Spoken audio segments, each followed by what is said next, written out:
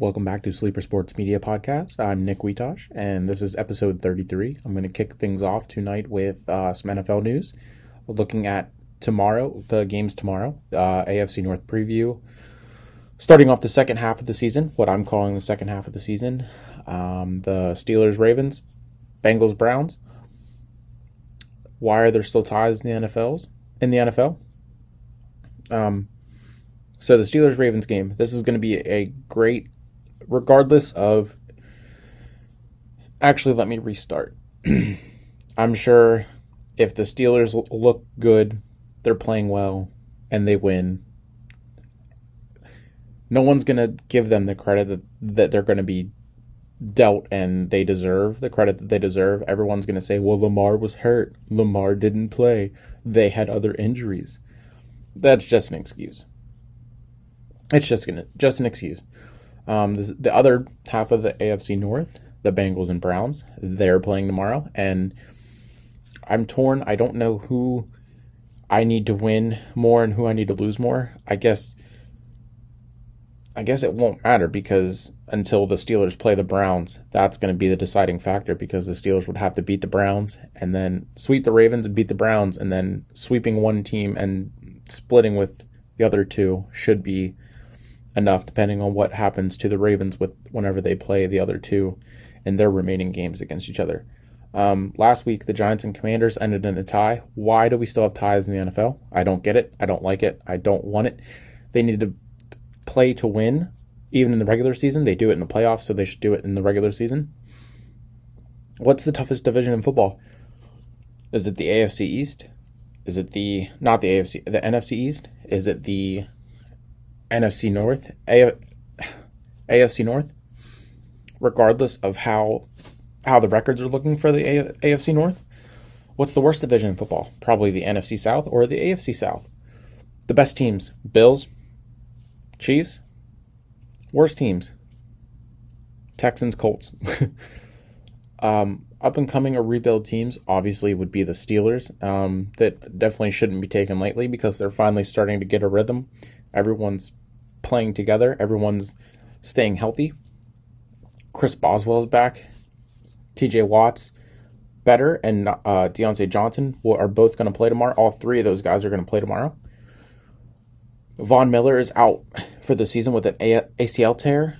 And the Steelers with TJ Watt versus without TJ Watt are 3-1 with, 1-6 without. Opponents' rushing yards per game with 83.5 and without 115.7. 11 takeaways with him playing, 5 without. 14 sacks with him, 8 without him. Baker Mayfield was released from the Panthers, per Ian Rapoport, and Rap Sheet thought that he would be claimed by the Niners, but he also said that the Rams could take him just so the Niners can't, which is what ended up happening. And he got to LA within 48 hours of being picked up, released and then picked up, and then put on a game-winning performance, a 98-yard touchdown to win the game. Was awesome. Great performance. Very happy for Baker. Hope he has success in LA or anywhere else besides Cleveland, just to show that Cleveland was the issue, not Baker.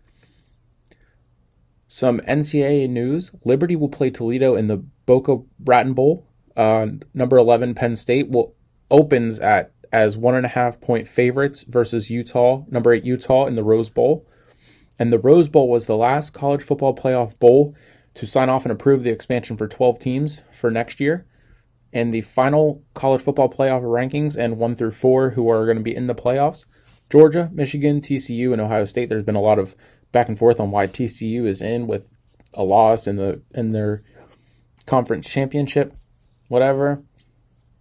Again, the Rose Bowl, the game I'm going to be focused on, Penn State and Utah. Hopefully Penn State gets the win, and Sean Clifford ends his long enough reign as the quarterback at Penn State with a win and on a high note.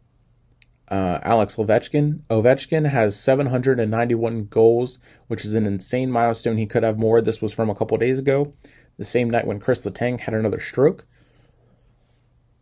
And it's been reported that he is back skating again, which is great news.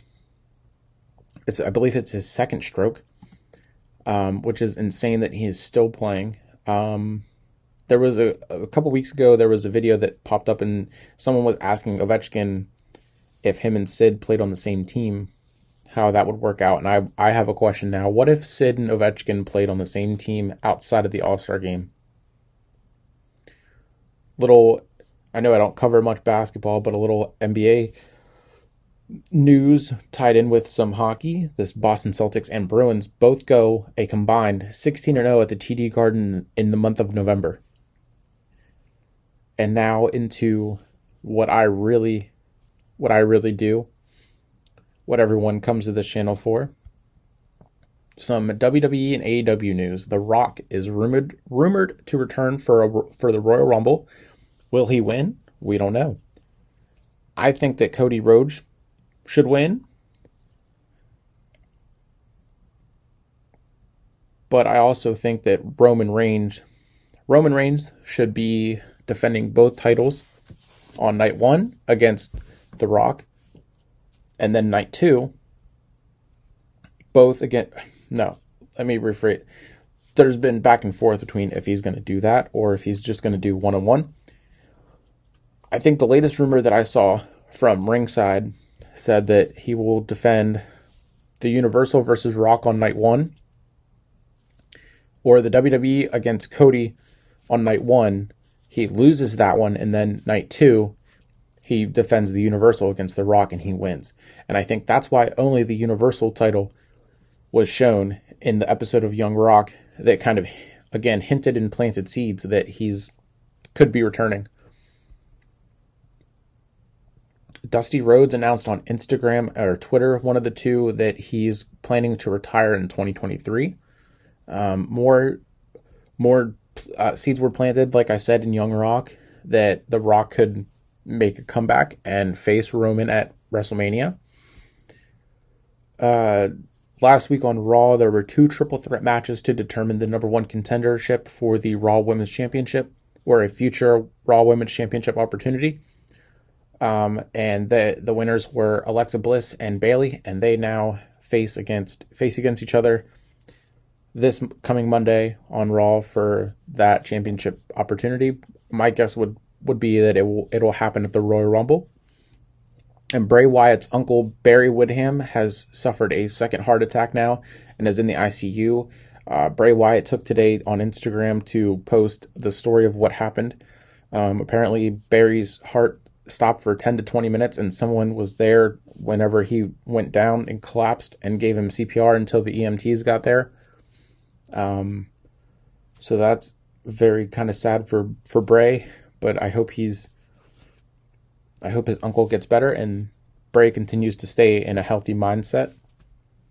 And Kofi Kingston was the first superstar this year to declare for the Royal Rumble. AEW news. Jake Hager signed a multi-year deal with AEW, and William Regal is free to go back to WWE at the start of the new year. However, he cannot be on TV until 2024. This was per Fightful from the Tony Khan media call for the Ring of Honor pay-per-view that happened earlier today or tonight.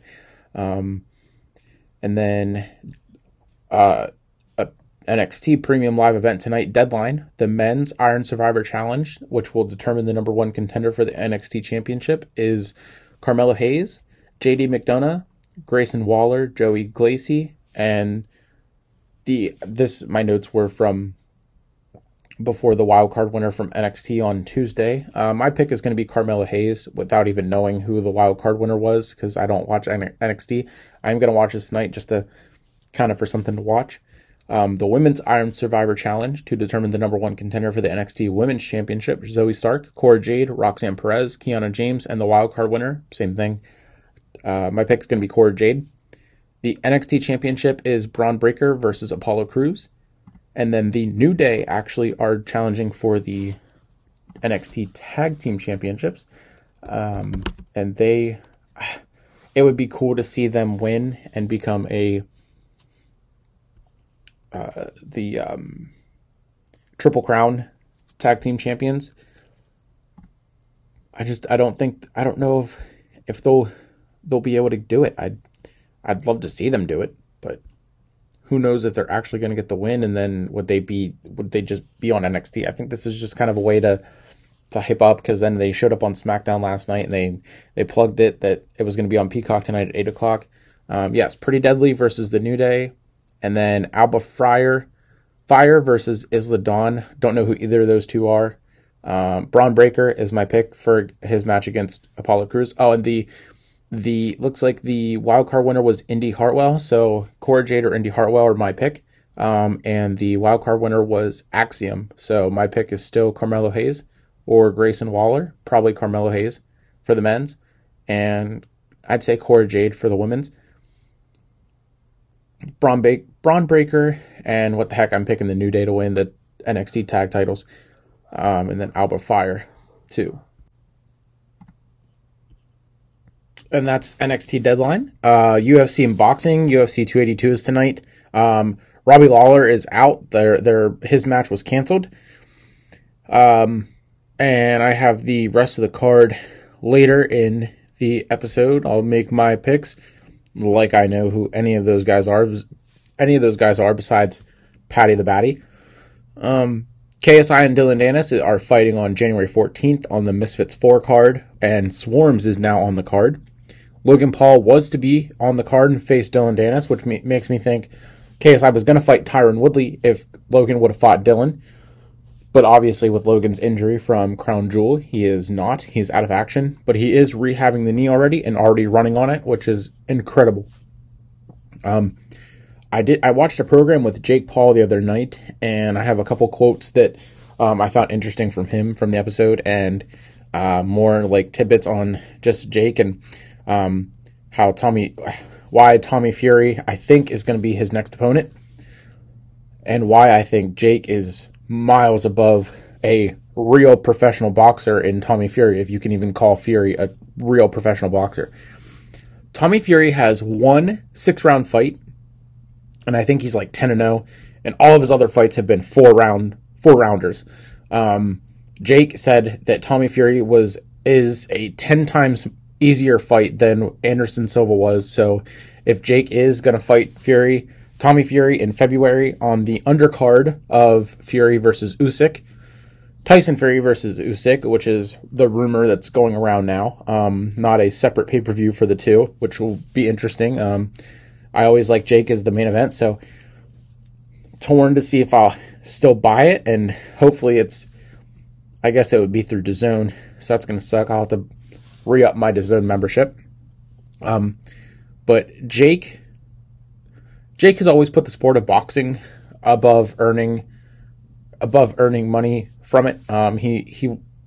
He's in this to earn the respect, and he goes from opponent to opponent, upping the skill level each time, and no one respects that. No one gets that. Everyone wants him to fight a real boxer. He's tried, and whenever it doesn't work out, he picks a fight that's going to be harder than what a real boxer would be. Because if you're matching him up against a boxer, his age, his weight, and his experience, it's not going to be a big money fight. He's in it for the respect and for the love of the sport, but he's also an entertainer. He wants to put on that big, huge event. He wants to sell the fight, and obviously he wants to make money from it. He went on to say that everyone thought this was a joke, and his mouth was bigger than his actions. And now that's completely changed and turned around. He also went on to say that, including Logan, we're athletes, but we're entertainers at heart. We had a treehouse we would jump onto our trampoline as kids, so that's why Logan is comfortable flying through the air off the top rope, and that's why he thinks Logan is a perfect fit for the WWE, and Jake is a perfect fit for boxing. He also stated that he makes about $10 to $20 million per fight, so he can easily make about $50 million per year just from fighting if he fights 3 times, roughly. Like I said, Jake Paul versus Tommy Fury is rumored to be the co-main event of Tyson Fury versus Usyk. Ashton H2O Silv will be returning to the ring in February on the Jake Paul undercard. Was a rumor from MVP Updates, but I don't know if that will still be the case if it's not Jake's fight and Jake's pay-per-view. Same with Amanda Serrano. She was seen working out on Instagram. And UFC 286 was announced to be March 18th, 2023 in London. And now the UFC 282 card, the World Lightweight Championship. Jan Blachowicz versus Magomed Ankalaev. No idea who these guys are. A lightweight bout, Paddy Pimblett, Paddy the Baddy versus Jared Gordon. The welterweight bout was Robbie Lawler versus Santiago Ponzinibbio. That was canceled. Robbie Lawler is apparently hurt. Middleweight bout, Darren Till versus Drixus du Plessis.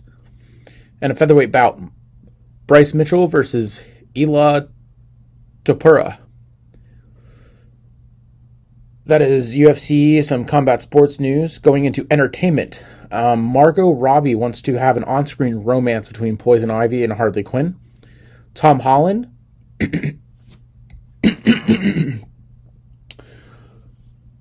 I think I saw a graphic of Tom Holland as Ben 10, and I think he would be a perfect fit if they ever brought Ben 10 onto the big screen. It was rumored that Sasha Banks wrapped on her first movie, which was filmed in Boston, and that would explain why she didn't return for Survivor Series. She was focusing on that. Will Smith has a new movie called Emancipation that's coming to Apple TV. It's rated R, and it looks really good. There's a documentary coming out about Ric Flair coming to Peacock on Monday, December 26th.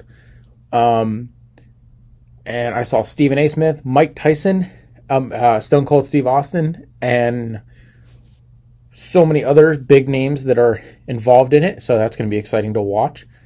Going to some MLB news. Trey Turner signed an 11-year, $300 million deal with the Phillies, which is where he wanted to go. Aaron Judge was offered 8 years and $300 million from the Yankees, and it was rumored that the deal he would sign would likely be 9 years, and he ended up signing and agreeing to a 9-year, $360 million deal with the Yankees, which is what he was offered from the Giants.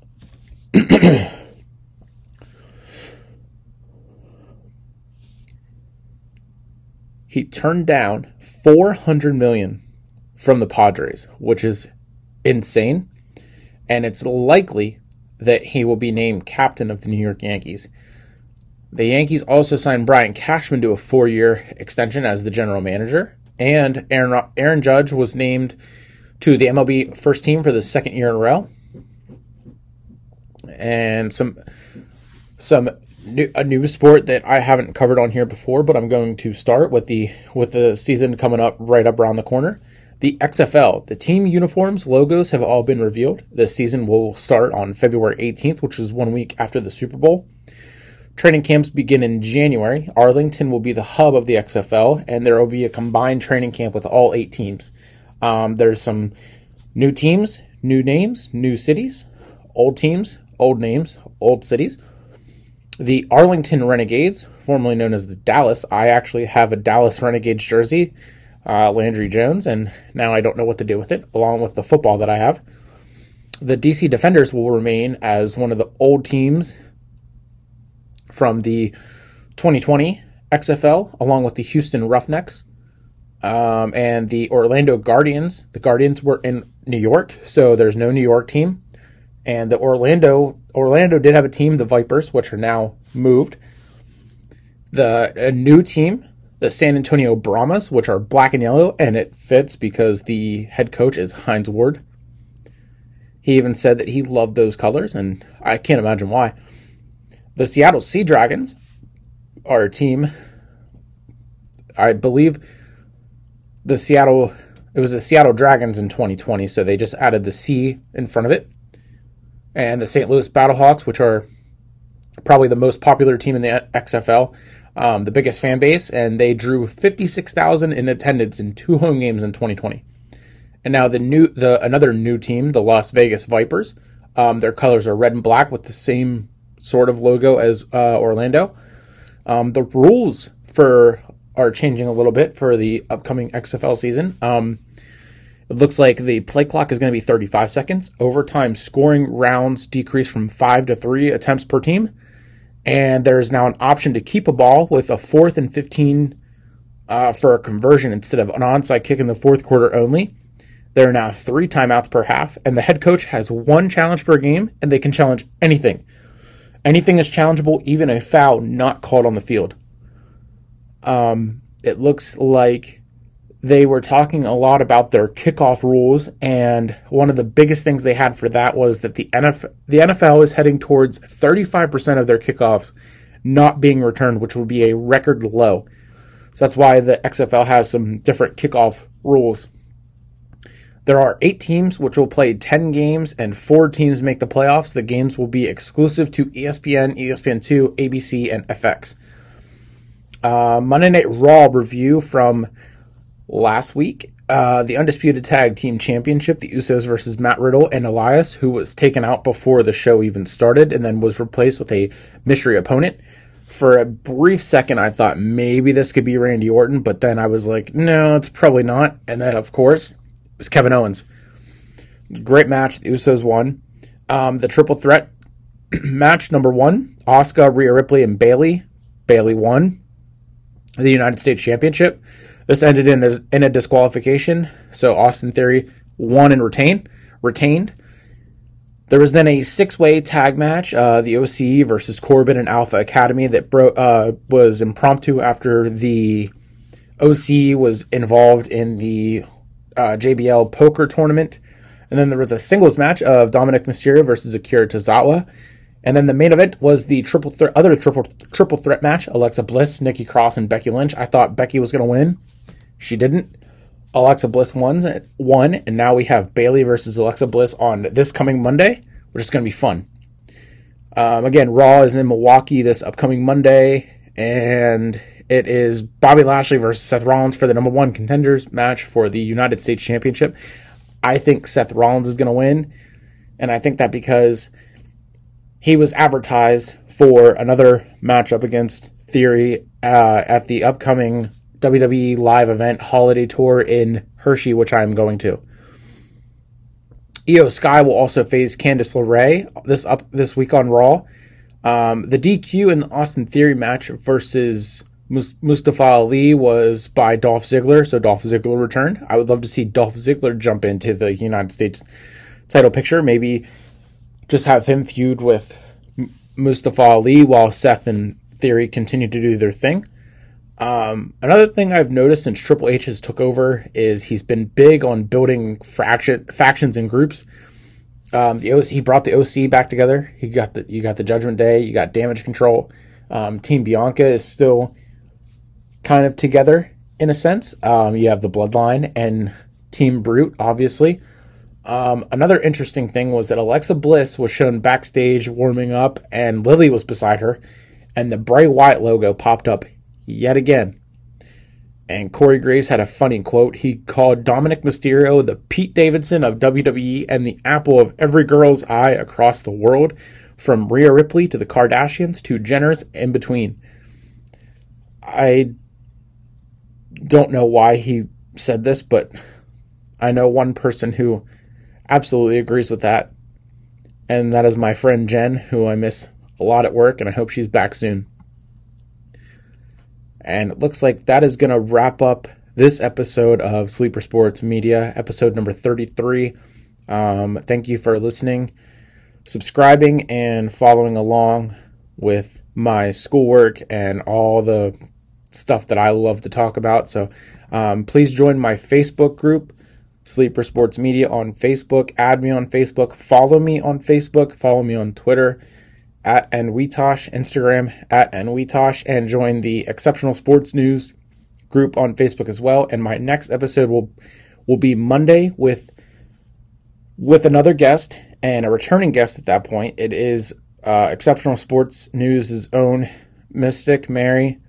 Me and Keenan will be reviewing the NFL Week 14, and that's gonna be Monday.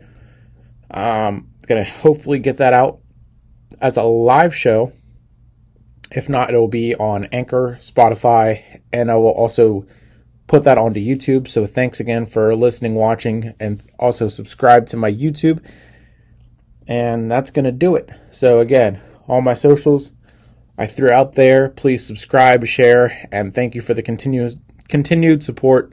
Really appreciate it. And this has been Sleeper Sports Media Podcast with Nick Wheatosh. Thank you. Have a good night.